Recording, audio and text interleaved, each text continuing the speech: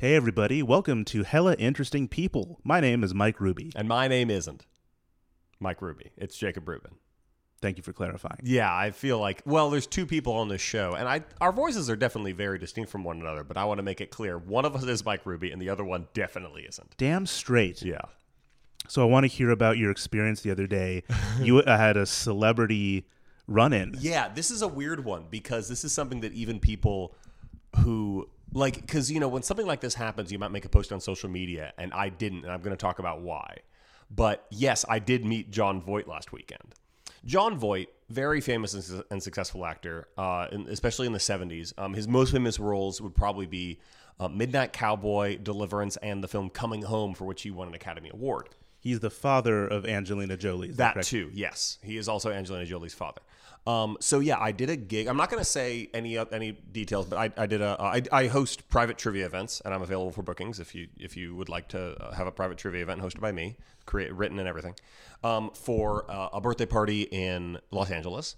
And you know, since moving down here, I've thought like, oh, I could one of these gigs, maybe I'll meet a famous person. I always have that fun little daydream. So I get there, and he makes eye contact with me, and I think that he's like, oh, this kid probably recognizes me. I didn't. He came over and started chatting with me as I was setting up all my stuff up, talking about the music and what kind of trivia we were going to talk about. And we talked about classical music. He's really into, I forget which composer exactly said, but he's talking about art and whatnot. And then I asked him how he knew the birthday boy, and he said through work. And I'm like, what do you do for a living? And he's like, I'm an actor. And I was like, I thought I recognized you. What's your name? And he goes, I'm Jon Voight. And I feel like I kind of wanted to say, oh, hey, man, I'm sorry I'm 32, but, like, that's my bad for being young, I guess. But he was really nice about it. I mean, he probably, meeting younger people, he probably doesn't get recognized as often as he used to, even though he's a very successful actor. So then when he walked away, I looked him up on Wikipedia, and I've seen 2 movies that he's been in. One of them is Transformers, where he put the Secretary of Defense in a role that no one remembers. And the other one is the one that I complimented him on. Afterward, after the trivia game happened, his team won, by the way. All right. He comes over, and I asked him earlier if I could get a selfie after the game, and he said no problem. So then I said, oh, by the way, I looked you up on Wikipedia. I forgot that you were Zoolander's dad in Zoolander. That was great. Oh, he's Zoolander's dad. Yeah. Yeah, in such a funny part where he's like running around just like a mermaid. He's like a coal miner. It's a ridiculous little scene. Merman, Daddy. Merman. Exactly. We referenced that in the Mermaid episode. In the Mermaid episode, yes. So it all ties together. And so when I said that to him, he's like, that's what you remember me from? This is a direct quote. That's what you remember me from? You haven't seen Midnight Cowboy? You haven't seen Deliverance? And I'm like, I have no choice but to apologize. I don't know. So then I took a photo. So we took a photo together, and I said, and he complimented my work. I cannot stress enough that he was very, very nice to me. Then I get home and I look up his politics. I was going to say. Yes. Yeah. He is, of all the people in Hollywood, probably is the most enthusiastic Trump supporter. Yeah. There were rumors floating around that he was at January 6th. He wasn't. But he did release a statement that said that it was overall a bad idea, but he understands where they're coming from and thinks their voices need to be heard. You know, that sort of shit. So I'm like, I have this photo on my phone of me with Jon Voight. Because look, honestly, I just thought it was funny that I'm at Zoolander's dad. And also, it's a celebrity encounter where I'm performing a task for them, and they're I cannot stress this enough. As much as I think his politics are disgusting and abhorrent, he was really fucking cool to me. Yeah. So, you know, it's complicated. I didn't mention Angelina Jolie because I feel like with young people, that's probably all he fucking hears. And they're on completely different sides of the political spectrum. Would not be surprised if they do not kick it. Yeah. So anyway, Jon Voight lives in Los Angeles. Shocker. Yeah. Well, I'm glad you met him. Yeah. And actually meeting a film star kind of ties into the interview for this episode. This is true. Yeah, we have Katie Lanigan as our guest today, who is a film producer. Yep. She also has experience in acting, so she's been on and off screen, mostly off screen lately. Yeah. But we do get into a couple of her acting roles as well. Yeah, I have a lot more clarity now as to what a producer actually does. And it was inspiring. It was a cool talk. Yeah, she's worked on a lot of really interesting and diverse projects. And it's a very fun, and it's just a fun interview with a lot of fun surprises. So we hope you enjoy it.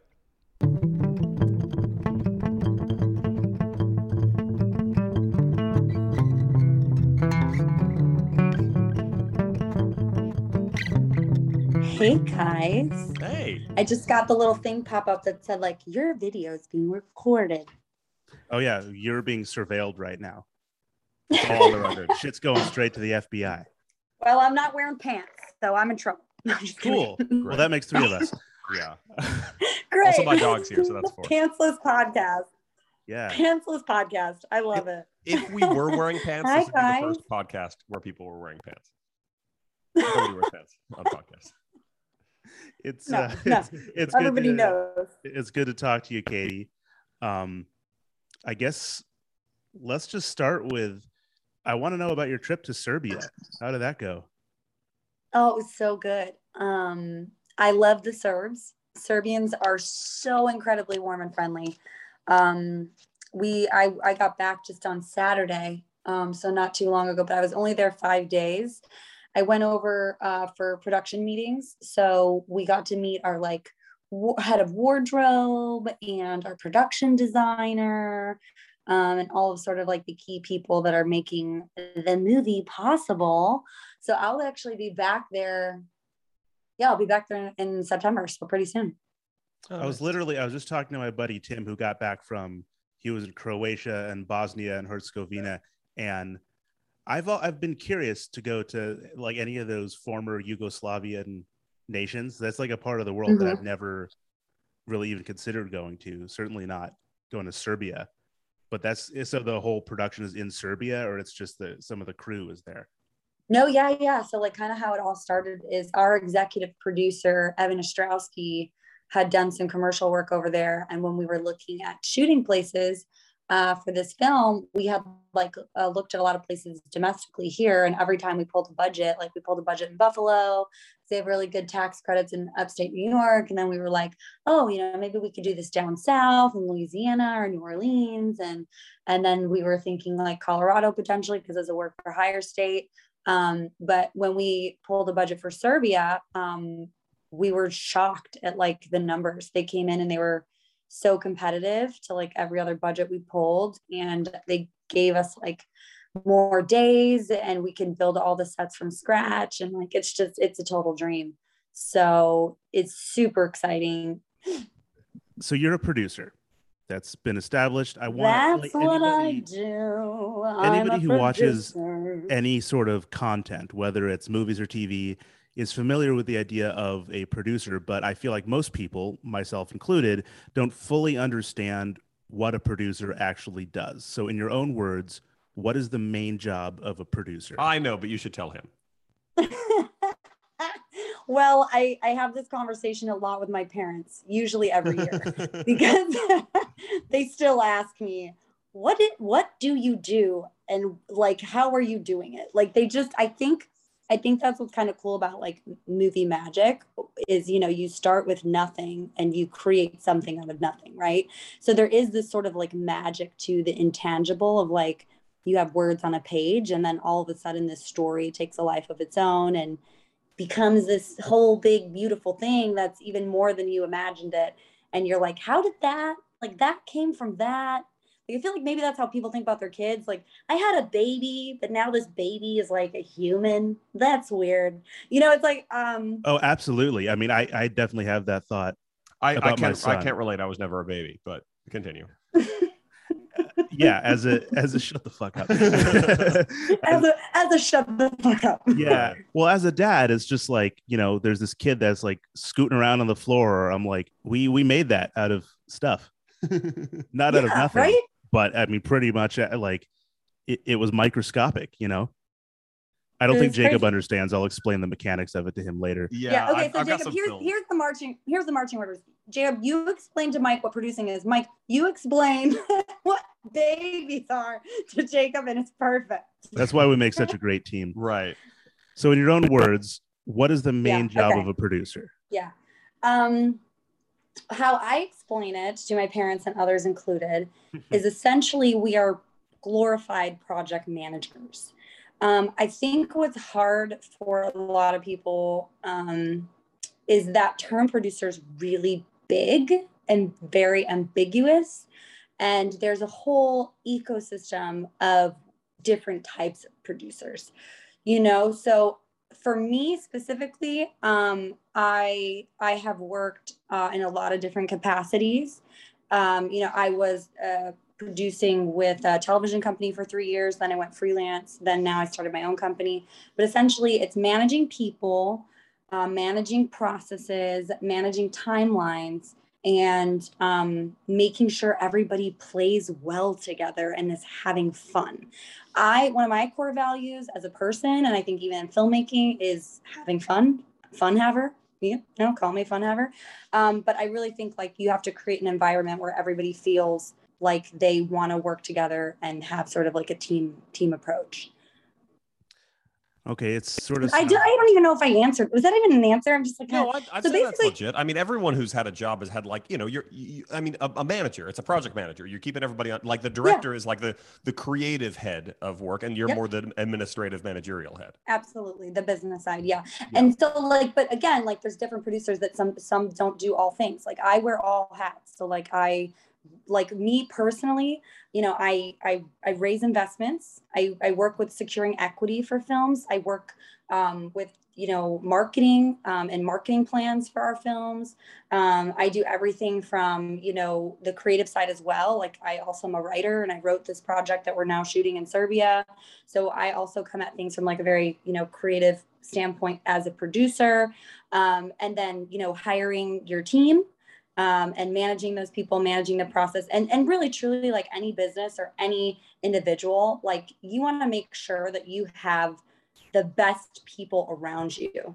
As a producer, you're not doing, you have hands on everything, but you have to like, you have to enable people to like feel like they can take charge and they can do, what they're good at. And that's what I think I like about it the most is like, I kind of compare it sometimes to being like, a conductor, right? Like in a symphony where like you have all these amazing talented people, all these amazing musicians, and everyone's doing this in harmony at the same time, but they're doing different things. You're the grown-up on set who has to take care of I hope so. Sometimes. I do want to know, yeah, what is the difference between an executive producer, a line producer, an associate producer, and the other many kinds of producers? Can you break that down? Yeah. So it depends. Like in television, executive producer means something different than it does in film.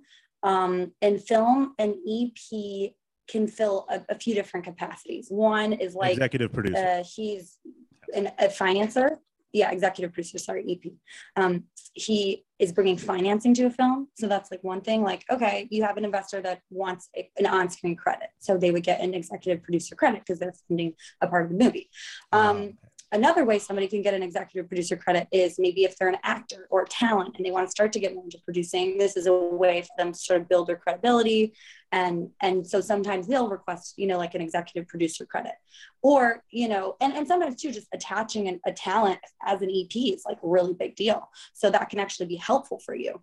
As a filmmaker. And then the other thing is you can have EPs that are like sort of godfathers that are actually really investing in the film and I mean investing from a time perspective, from a opening doors for you, helping you, giving you advice, making sure you're meeting the right people, making sure you're getting in the right rooms with the project, and like really just being sort of that like father figure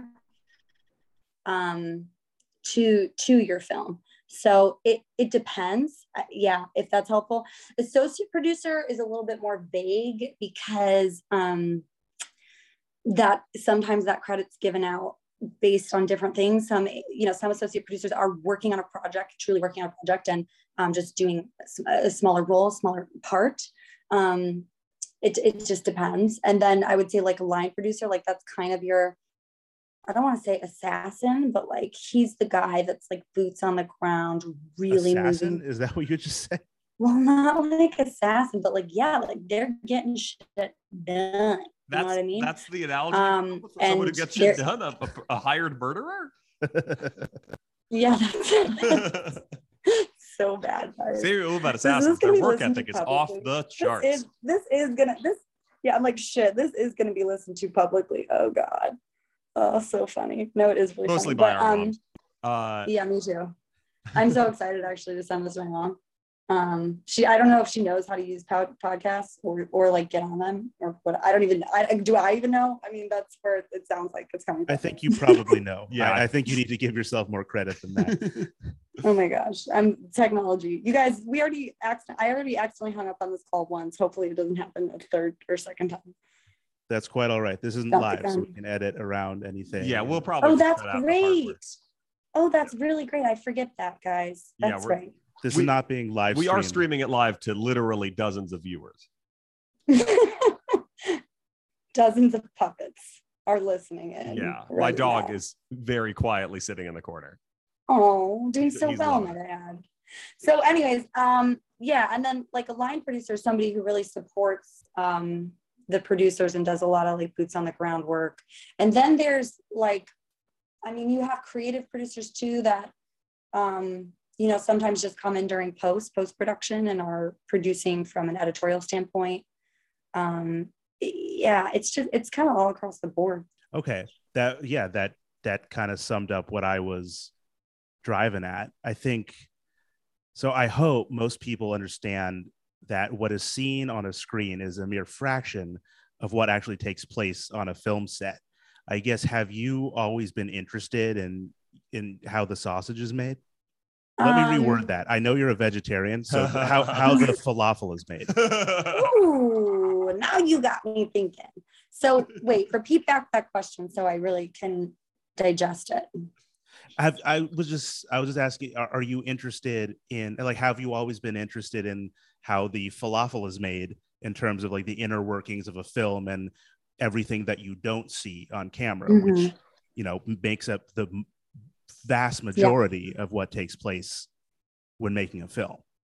Yeah, I think so I remember when I was on the acting side, which is kind of how I joined into producing, they would wrap me on set and I would like just want to keep hanging around because it was like so fascinating and fun for me. And I loved like the crew and like joking with the crew and like learning about what people were doing. But you know, as an actor, it's like, no, you're a liability now. So you have to go home. Like we have to make sure you're out of here. And like, so I do remember like early days of like my independent film acting career. I was like, I just loved being on set. Like it's adrenaline rush, like none other.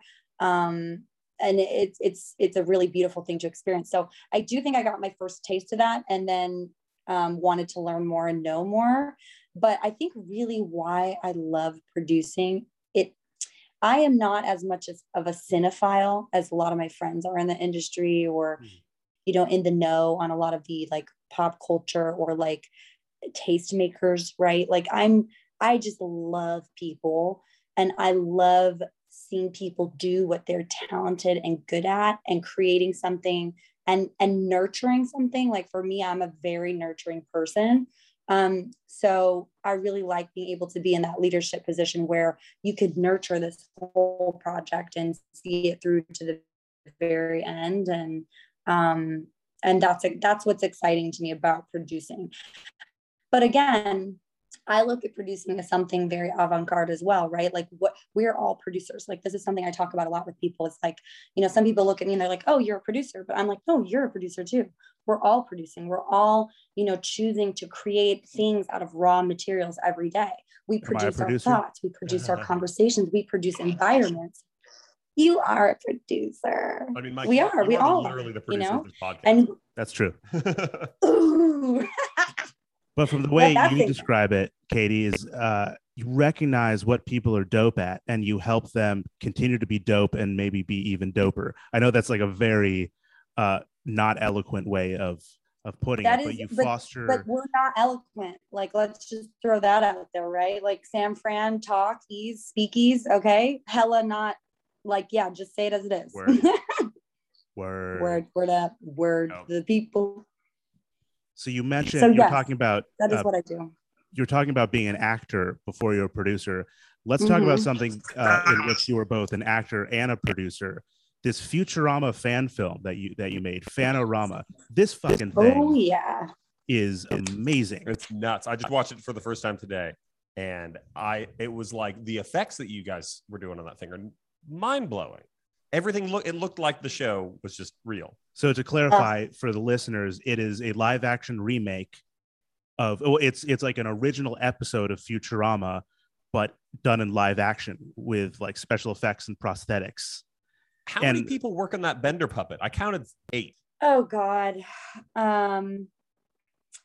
That built it or that were puppeteering that were like operating it in action. Oh yeah, not even counting that. That's yeah. I was gonna say I'm unsure as to speak to the build portion. I'm sure it was a work of many talented craftsmen. In regards to the puppeteers, we always had 5 puppeteers on set. I do believe at times maybe we had 6, but we usually had 5 puppeteers at all times. Wow. Yeah, amazing. The prosthetic eye. So you play the character of Leela, who, if anybody hasn't seen Futurama, is I don't think anyone who listens to this podcast hasn't seen Futurama. Well, just to make sure, Leela is a yes, woman, an alien species of some kind with one eye, or she's a mutant, right? Yeah, she's a mutant. Leela, from the sewers. Yeah. So spoilers. This prosthetic eye thing, when I first saw it, I'm like, oh, this is really good CGI. But no, that shit, it's a handcrafted prosthetic with a motor inside of it. Mm-hmm. So I heard you talk about there's a behind the scenes thing about how little visibility you had through that prosthetic eye. Like you probably couldn't really see your fellow actors. No, I only could see very little out of like the corners of the eye. But they would really just have me take my mark. Like I would have like a handler, like who like walked me places and was like, stand here, turn here, shift here. I guess in terms of your performance, in terms of your ability to interact as the character Leela, was that Jacob's dog? Did you fart? Sorry, my dog is coughing. Did somebody fart? He's fine. No, it was. Okay, fart jokes are always funny. Even and anyone tells you differently, like they're not human. That they're just funny. He was just working something through. Yeah, he's okay. he just had the water went down the wrong pipe, which is something that dogs can do in addition to people. They're really just like us. They really are, except better. Yeah. So as an actor, I'm just wondering if the eye, like you're basically blind on set. How did that affect your ability to interact as that character? Yeah, I mean, I really had to dig into my other senses. So I really had to like listen, and respond authentically in listening. And then also too, like there was some choreography involved just in regards to like, you know, making my entrances and movement stuff and really embodying like that strong kind of female, presence of Leela, who's like such a badass, you know. So I did a lot of like physicality stuff, and then really just like listening and trying to respond best I could in character, was the way that was my workaround. But it was challenging, and it was, you know, I'm sure challenging for the other actors as well. You know, Fry, who's played by my friend Cody, who's also produced it with me, who's a producer on it. You know, he was also, why am I blanking on the name now? The doctor. Oh, the scientist, Zoidberg. the professor. No. He's a professor. Yeah. And that makeup prosthetic was like extremely difficult. So everybody, even Zoidberg, that was played by Andy Klimczak, who's also one of the writers, you know, everybody had their challenges. So we were at least all in it together to some point. I fucking loved Zoidberg. I could have used a little bit more Zoidberg. We can always. I mean, that's like the way the tentacles were going up and down, and how you guys sort of decided like what his feet were like, because Zoidberg's feet are not very well like illustrated on the show. They're not very detailed. So you were like, we got to figure out what that looks like. And it was unsettling, but so was he as a character. So I loved it. Yeah. I love hearing that, guys. That's one of the projects I'm really most proud of, and enjoyed the most, because there was so much creativity. And actually it was probably the biggest compliment. David X. Cohen and Matt Groening came to see the sets. Oh, hell yeah.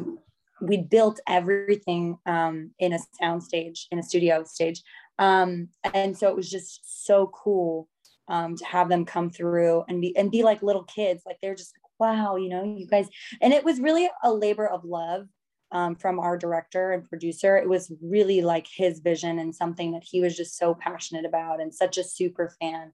So because it came from so much love, I think they felt that love. They really appreciated all the details and the care that we took with this, their brainchild, their baby. And they were incredibly gracious. And it was, I think, the biggest compliment, even more than going to Comic-Con with the thing and, being able to set up a booth and interact with fans. I think the biggest compliment was just having them walk through and eat lunch with us and joke around and be like, thank you, like, this is really cool. That's fantastic. And also you guys landed arguably the most successful Richard Nixon impersonator of all time, Rich Little. He's amazing. Yeah. That was really, really fun. So we went down to Vegas to shoot with him. Oh, cool. And he is such a character, like just in real life too, as you can imagine. We saw him, he was doing comedy stand-up. So we went to see his impersonations, and then we filmed because he was gracious enough to invite us to come see him perform. And then we filmed with him the next day. And like, he's a legend, right? So it's like, it was just so cool being able to do that with him. And he nailed it. I mean, I don't know if you've seen the Rich Little Christmas Carol, but he does the entire show. Every iteration is a different 70s celebrity. He's just such an incredible impression. So that's so cool. Yeah, it was fun. I was definitely nerding out. I am curious about, so this is a lot of elaborate sets and prosthetics. It couldn't have been cheap to make. Where did the budget come from? I mean, like nothing in film is ever cheap to make. I mean, even on like low level independent movies, it's like, it costs add up quick. So yeah, it wasn't, but it was definitely something that, I mean, it was worthwhile. Of course. I'm curious to know where the budget was acquired, like who funded it. Yeah, we usually don't talk about financing questions just in general. Okay. Like, I would say we'd probably just take that out. Yeah, it would be a rude fucking question for me to ask in most contexts. Like, where did the money come from that? But just since you're a producer, I was kind of curious. I mean, it depends. I'll say this, like, I wasn't involved in raising investments for that specific project. That wasn't one of my tasks or roles. I do that. And we do have equity partners in a lot of different projects that come from different sources. And, just on broad levels, there's, film funds that people set up with different equity partners. There's a lot of like high net worth individuals that have always wanted to invest in films or use it as a tax write-off. There are hedge funds that allocate a certain amount of money towards film production. So across the board, there's a lot of opportunities for financing possibilities. I wasn't involved in financing anything or was involved with those conversations. So I don't know. Yeah. But like, even on this project, like, I can't get too deep into the weeds on that stuff. You know what I mean? Yeah, sure. No, that actually gave me a lot of clarity. Because it is, the money can come from a lot of different places. It just, I knew it wasn't like the director of the film, like shelling out hundreds of thousands of dollars to, it must have come from somewhere. And I'm not going to pry any more as to where it came from. I wouldn't, I wasn't privy to that. On that project. I mean, thinking about, because I just shot a commercial a couple months ago, and cool. It was a beer commercial. We've talked about this on the podcast already, but there was a guy. I mean, when I looked at it, I was like, okay, this is just a commercial. It's just like 3 actors, but I'm like, there's so many people here, and there's so much. Like, there's a guy whose entire job was making sure that the beer looked foamy. He would come by with a thing to put in the beer, and I'm like, this is a man's living wage. So the amount of money that has to go into these projects, especially something like this with all of these effects and all these puppeteers and all this animation, like it's got like. I mean, the fact that any movie gets made, I'll say this, the fact that any movie ever gets made, considering how much money is required, is kind of a miracle. It is absolutely a miracle. I mean, and people that are in this industry, the majority of them, I mean, not all of them, but like, they're not in it for the money. They like love telling stories. They, have a passion for what they do. They care about the things they make. Like, if you want to make a ton of money, like, I don't know, go find a very successful, stable, job with like insurance and stuff. And like, Yeah. Become an people aren't investment doing banker. that. Yeah. So you studied at UCLA. I know you went to Columbia College Chicago with me for your undergrad, and then for your grad program, it was at UCLA, correct? Mm-hmm. No, I said no. It's so today. Not at all to disparage UCLA's film program, but I'm curious to know if studying production in college really prepares you for working on a professional film, or did you just show up at your first professional film and be like, oh, this is way different than anything that I had been prepared for? Yeah, it's funny because, well, first of all, I didn't get my grad degree from UCLA. For the record, I got my grad degree from IIT, but I went to UCLA's professional producing program, which was a certificated program for people that had college degrees. So it was like a continued education certificate program. And it was rigorous. It was like, Monday through Friday, 9 to 5. It was awesome. But it was nothing like grad school was after I went, into grad school. So basically, like, my undergrad was in entrepreneurship and arts media management. That was the department that I was in at Columbia in my undergrad. After that, I had a really interesting series of events happen. When I was on the acting side of things, this was during college, I wanted to be around filmmakers and network and just be in those environments as an actor. So I had started volunteering. I also got a internship at the Looking Glass Theater in Chicago, but I started volunteering at Film Fest, and I went and volunteered at the Chicago International Film Fest, which is super bomb and great. And when I was there, I met somebody who was like working the Sundance Film Fest. I was like, well, why don't you do the Sundance one too? So I was like, oh yeah, that would be fun. So then I volunteered at the Sundance Film Festival. And while I was there, I had met a producer through a friend of mine who was in Los Angeles and producing, and later became my business partner, who was like, hey, I have a producing friend there. You should meet with him. So I met with him. We went to the something cow, Java Cow, for like ice cream or coffee, like right on Main Street. And we just kind of basically struck up like a conversation, good friendship. And he was like, you're acting, but you like studied entrepreneurship, like you're doing business, but like you're acting. Like, what do you want to do? And I'm like, well, I really do want to act. He's like, well, have you, considered producing? Has that ever crossed your mind? I'm like, not really, like I don't know. I just kind of figured that the business degree was, smart choice. And I feel like business applies to everything you do in life. And I know I want to be some sort of like entrepreneur or business person, later down the line. So he kind of basically pitched me. He's like, look, I got this project. I could use some help on it. I'll give you an associate producer credit. You do some work for me for free, like on the business side and stuff. And, I'll give you like a acting, like a one-line acting gig or something. And I was just like, okay, yeah, that sounds great. And he kind of like showed me the ropes, and that's kind of how I got started in producing.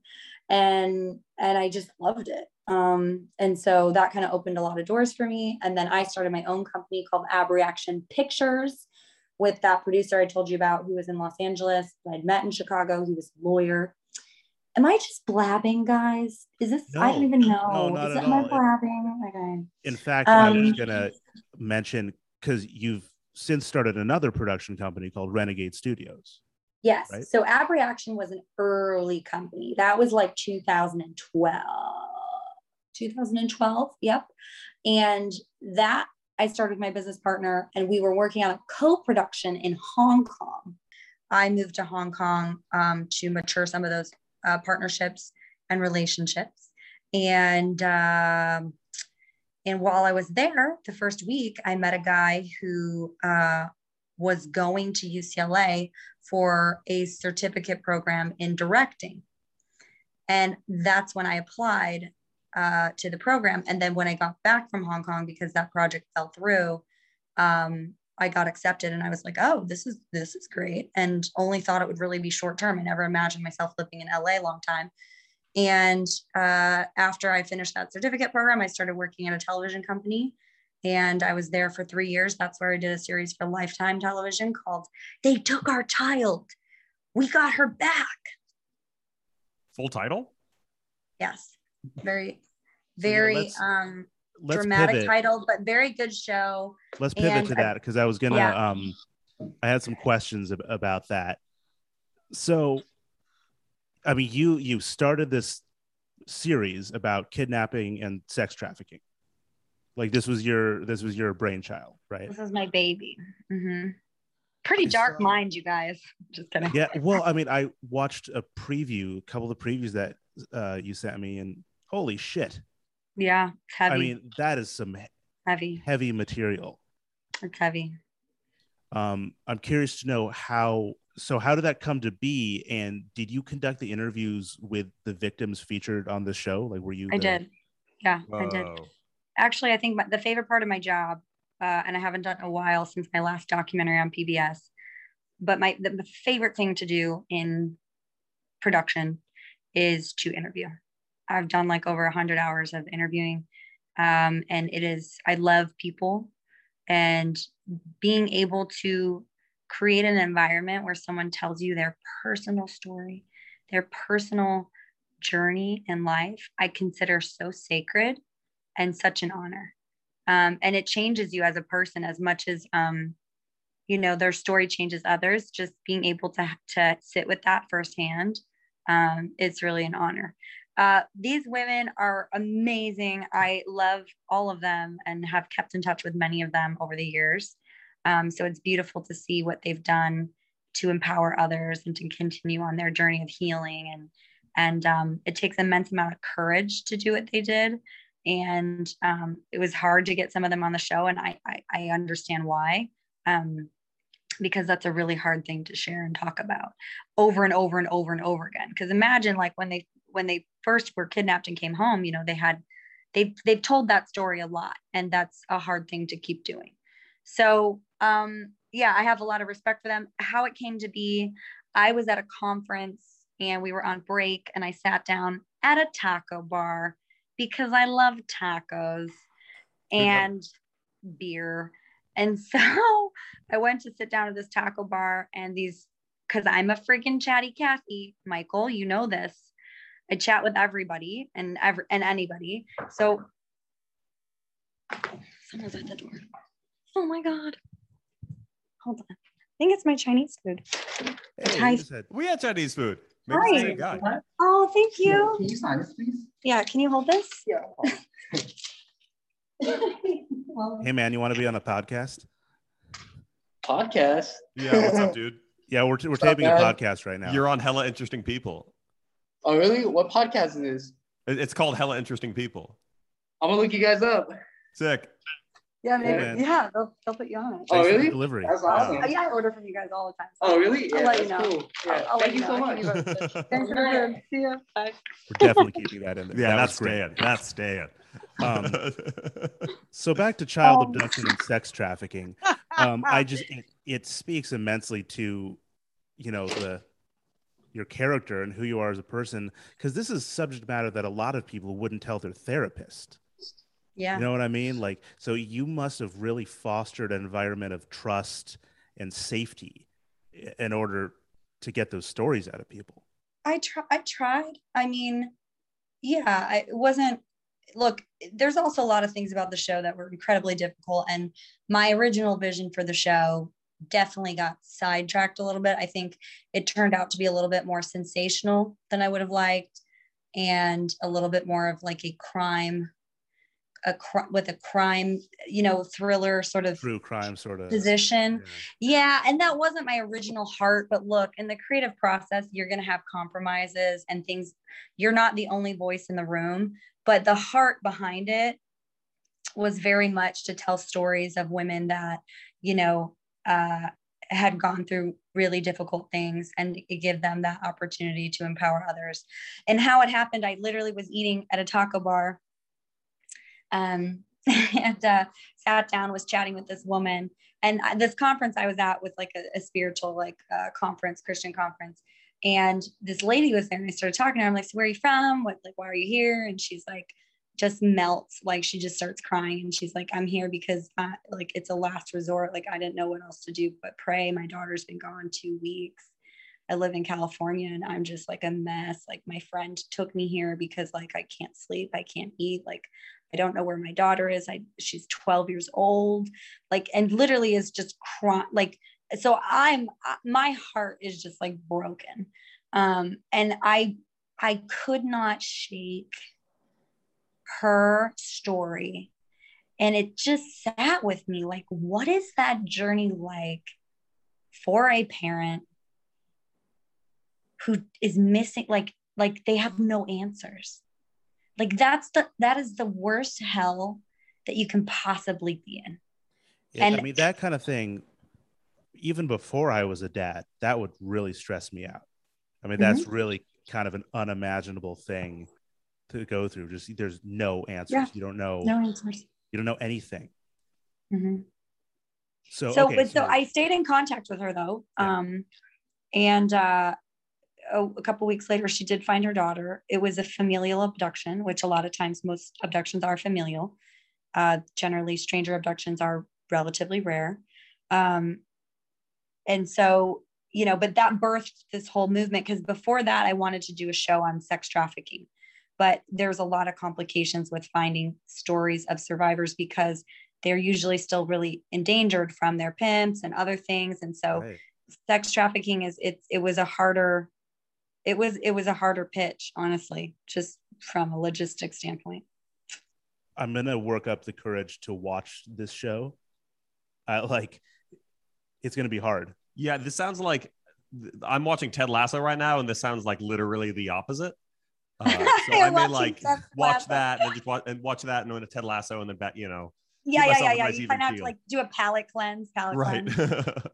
I would say definitely watch it. I think as a parent, it's hard to stomach because it's your most raw animalistic fear when you have a child. So anyways, it was some interesting things, interesting conversations, and a lot of growing emotionally for me to do on that show. Oh, I'm sure. I mean, like that kind of shit, that information probably took a toll on you. 100%. I feel like I had a little bit of PTSD when I was done with the show, and not because of, you know, the girls or anyone involved. It was just, you know, the content of researching stories, you know, for a year and a half of people that have been kidnapped or sexually exploited or trafficked, or, you know, it weighs on you a little bit. So I know you have done some other documentary work for which you were nominated for an Emmy. Yes. Yeah. Can you tell us about that? Well, I lost.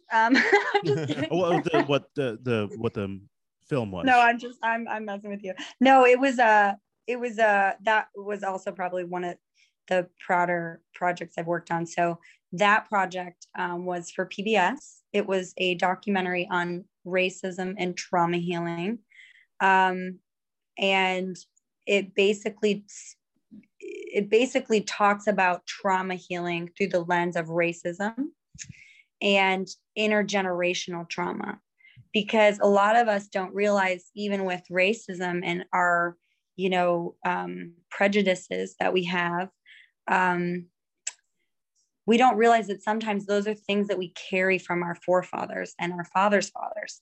And they're subtle. Sometimes they're subtle. Other times they really affect your genetic, like your actually genetic coding, which is crazy. Just the way that they have, you know, talked about alcoholism potentially being passed down through your genes. The same thing is proven with trauma and racism. So it's something to really, especially now, I'm so happy to have, first of all, been educated myself on all of that stuff, because I read an amazing book that was the hypotheses of that documentary that really changed my life as a person and my outlook, and really made me an advocate for minorities. Like, I'm currently a part of an organization now called Mission One Race, which celebrates uniqueness and also celebrates diversity in oneness. And so for me, that project, that PBS project that I was nominated for an Emmy for, motivated a lot of other things that came out of my life now, currently, that I'm a part of, and that I advocate for. And so it was a learning process for me. I hadn't learned until very recently about the idea of intergenerational trauma and Mm-hmm. how trauma is, it can be genetic. It can just be passed down, which is terrifying to me for being a dad. I don't want my son to deal with that shit. But also, you know, if you are the descendant of slaves, that shit stays with you. It's great that it's now a part of the conversation. And I think it's cool that, you know, you've tapped into that too, with just like your family as well, you know, and your son. What did we mention the title of this film? It's called Unchained. Unchained. Like, to me, I'm super thankful because like working on that project for PBS definitely gave me such a big education on racial healing and racial reconciliation. And it's a big part of my life and what I hope to do more of in life. So that project for me personally was probably one of my favorites. And then also it did really well. It aired multiple times on PBS. I was nominated for an Emmy for it. So that was really, really cool. And this was in 2017. So, you know, a couple of years ago. But yeah, it was a joy to work on. The other producer that I worked on it with too was incredible and is super talented. And she's like a senior producer who's been in television a long time. So I learned a lot from her. And we just had a lot of fun, a lot of wonderful interviews. And it was definitely like probably one of the capstones on my career. So you worked on a film, you produced a film called Love Meets Hope.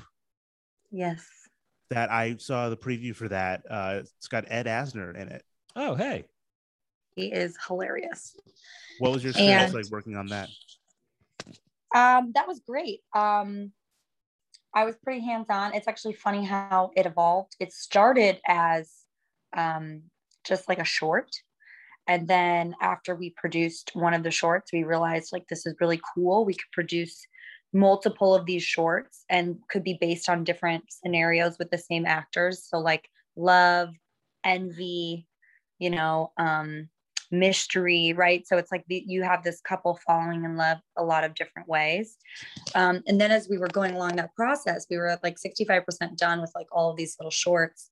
We were like, honestly, we might as well just turn this into a feature. So we kind of had to reverse engineer it after we filmed these shorts to build an overarching storyline and through line. And my now business partner, Brad Fowler, who's an excellent writer, wrote a script that kind of incorporated all those mini storylines or featurettes, almost kind of like Big Fish. If you guys have seen that, it has like a Big Fish feel.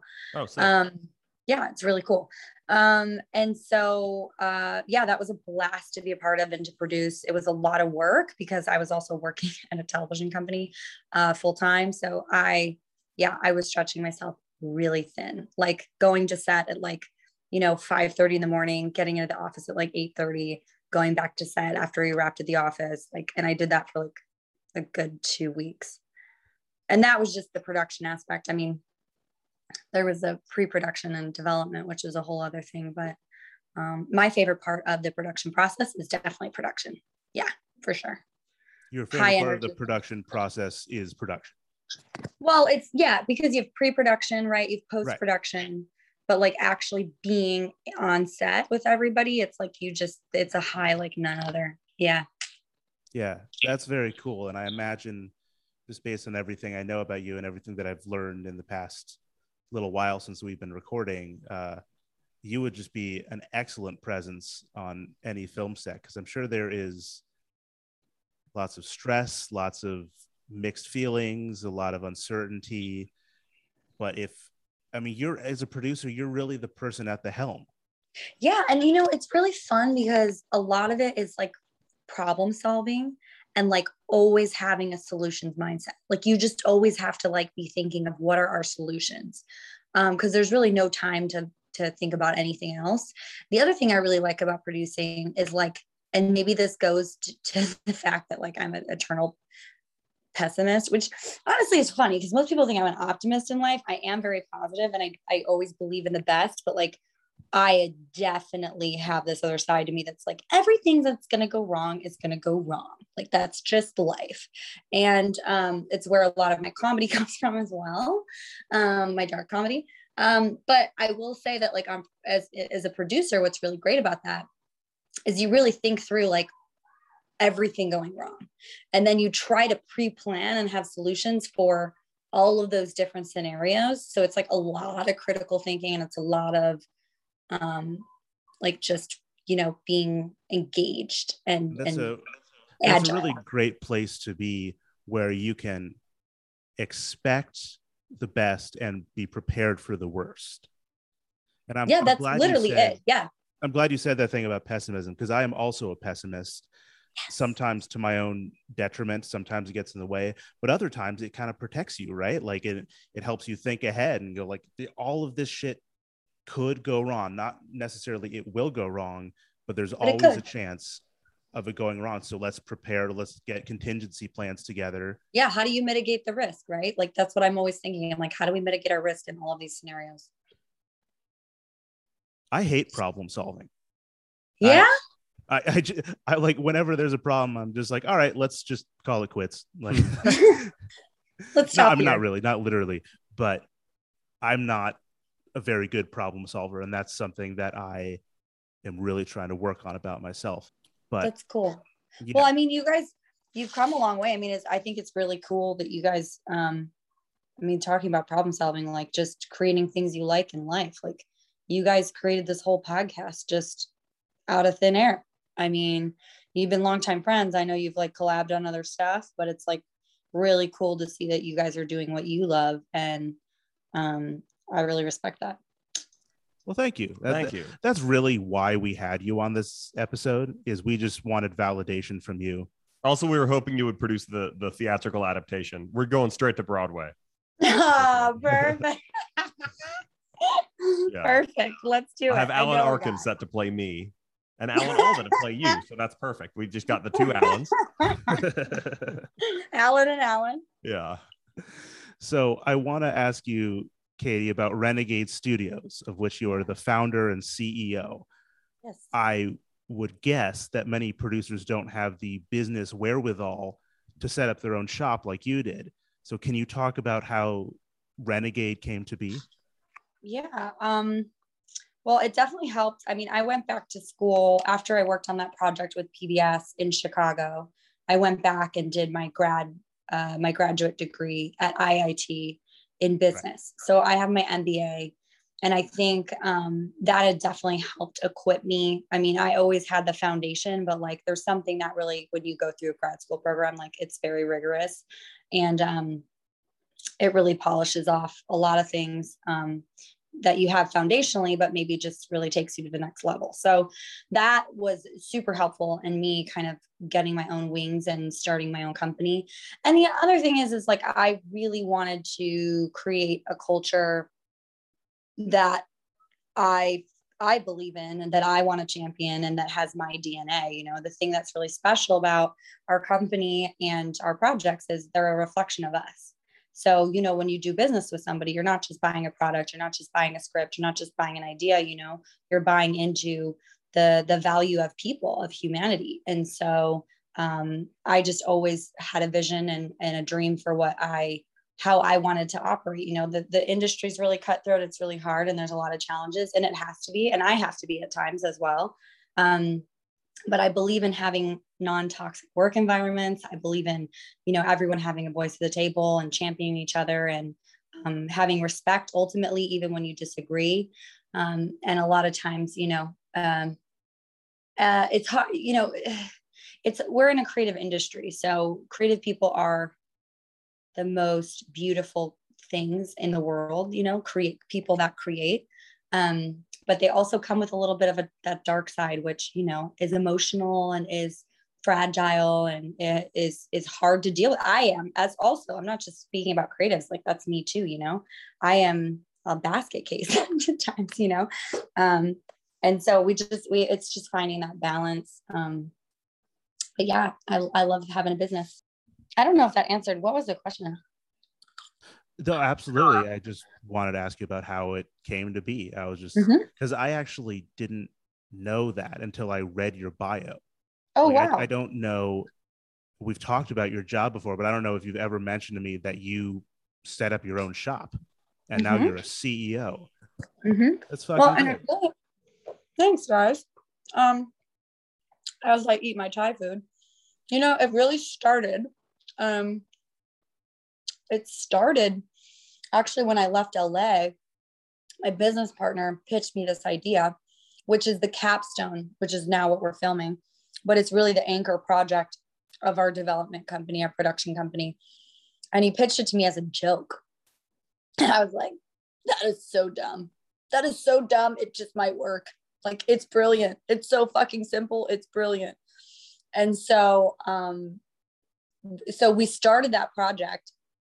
And then after I finished PBS and I started the PBS gig and I started my grad school, we had formalized our partnership. And so that's kind of what came out of an idea with a friend at a coffee shop that I'd worked with before. I worked with him on Love Meet Hope, and we were committed to the project. And then the project is really what propelled us forward. That was like, wait a second, like we should do this with like all of our stuff, all of our scripts. We should just like, start our company. And sorry guys, I have another phone call.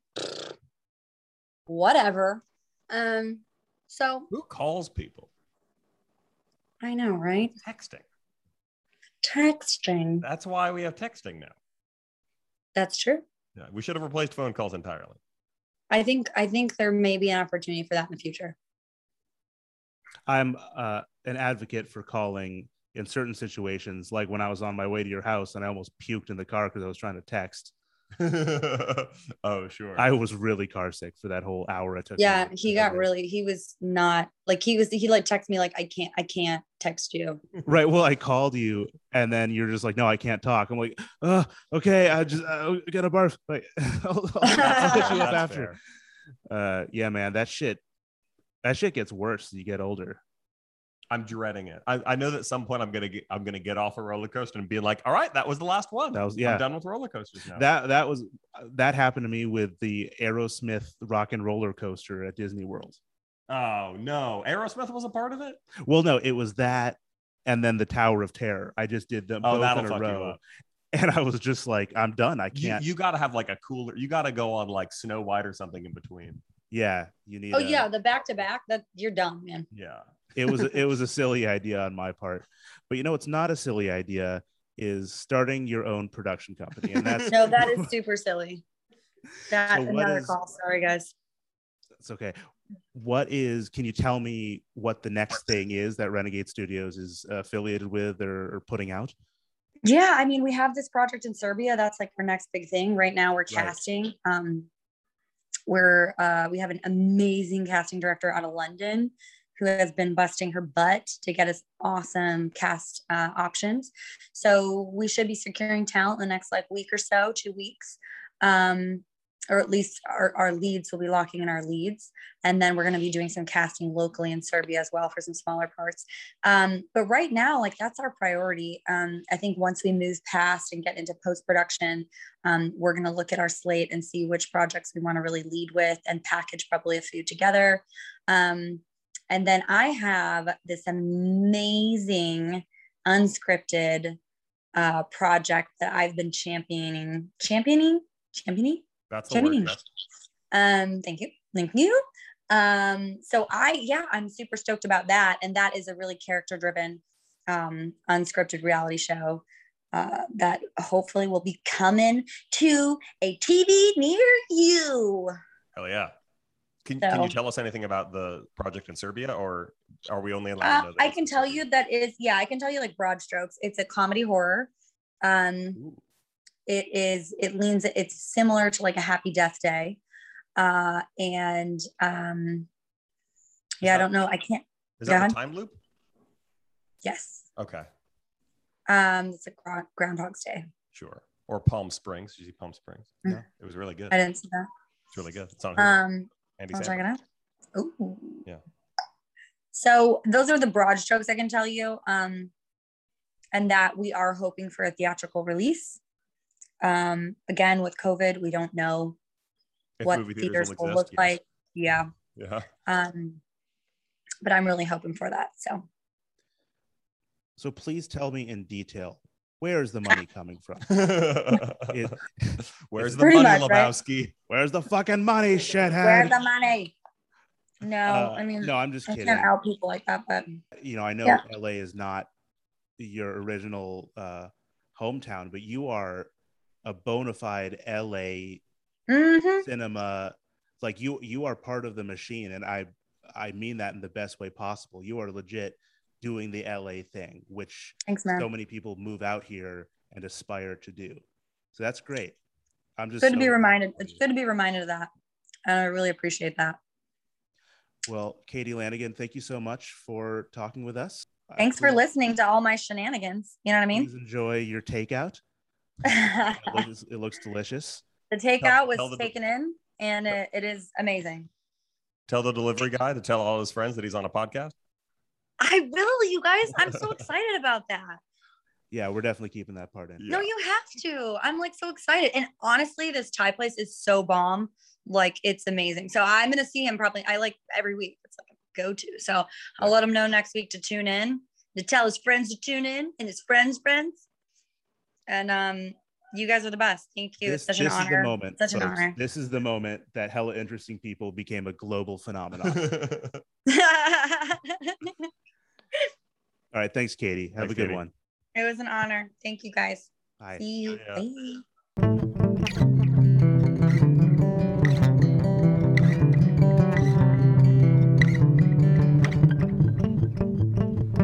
That was our chat with Katie Lanigan, film producer, entrepreneur, actress, overall excellent and hella interesting person.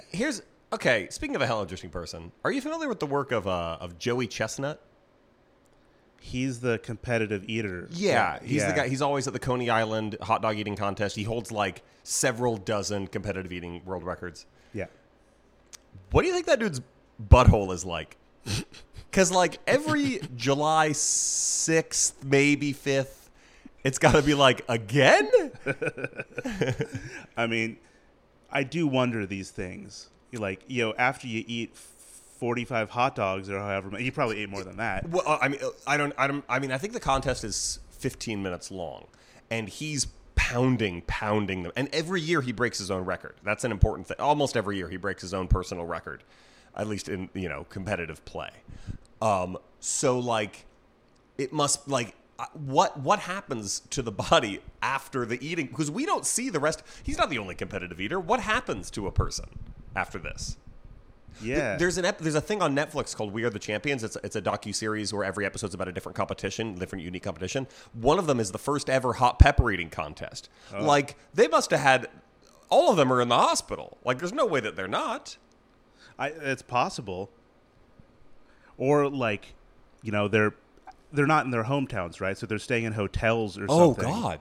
And like that, it's unethical to do that in In a place where you're not cleaning up after yourself. right. That's Right. what I was Somebody's getting at. gotta I mean, what does his butthole like? all of the hotels are just like, if you're in the competition, keep it moving. No, you're not you gotta, staying here. You got to stay at the fucking Residence Inn or whatever. Right, we're all putting you in one Best Western, and after this is over, we're burning it to the ground. This shall be no one's responsibility. I mean, I'm not trying to talk down to anybody who is a professional eater. No, of course not. Because, I mean, do we need to be inclusive of these people? Like I said that, but like, why can't we talk shit about these? Like, right. So like watching competitive eating is like a weird niche interest of mine, but also I'm aware that it's weird that this is a thing when also food inequality exists. You know what I mean? well, there's that. Yeah. And just, I mean, it's kind of nauseating to watch. It's definitely like you just kind of have to sit. It's like watching a horse give birth. Like, are you going to be like, oh, I definitely never want to see that. But you also kind of want, how does this work? I mean, if you are at a stable or something and you see a horse giving birth, you're not gonna stop watching the horse giving birth. Right. You're gonna see that shit through. You're not going to be like, what else is on the tour? Right. This is the tour now. Right. Right. I think that was a really good comparison. Yeah, watching somebody shove a bunch of hot dogs in their mouth and watching a horse come out of a horse is definitely...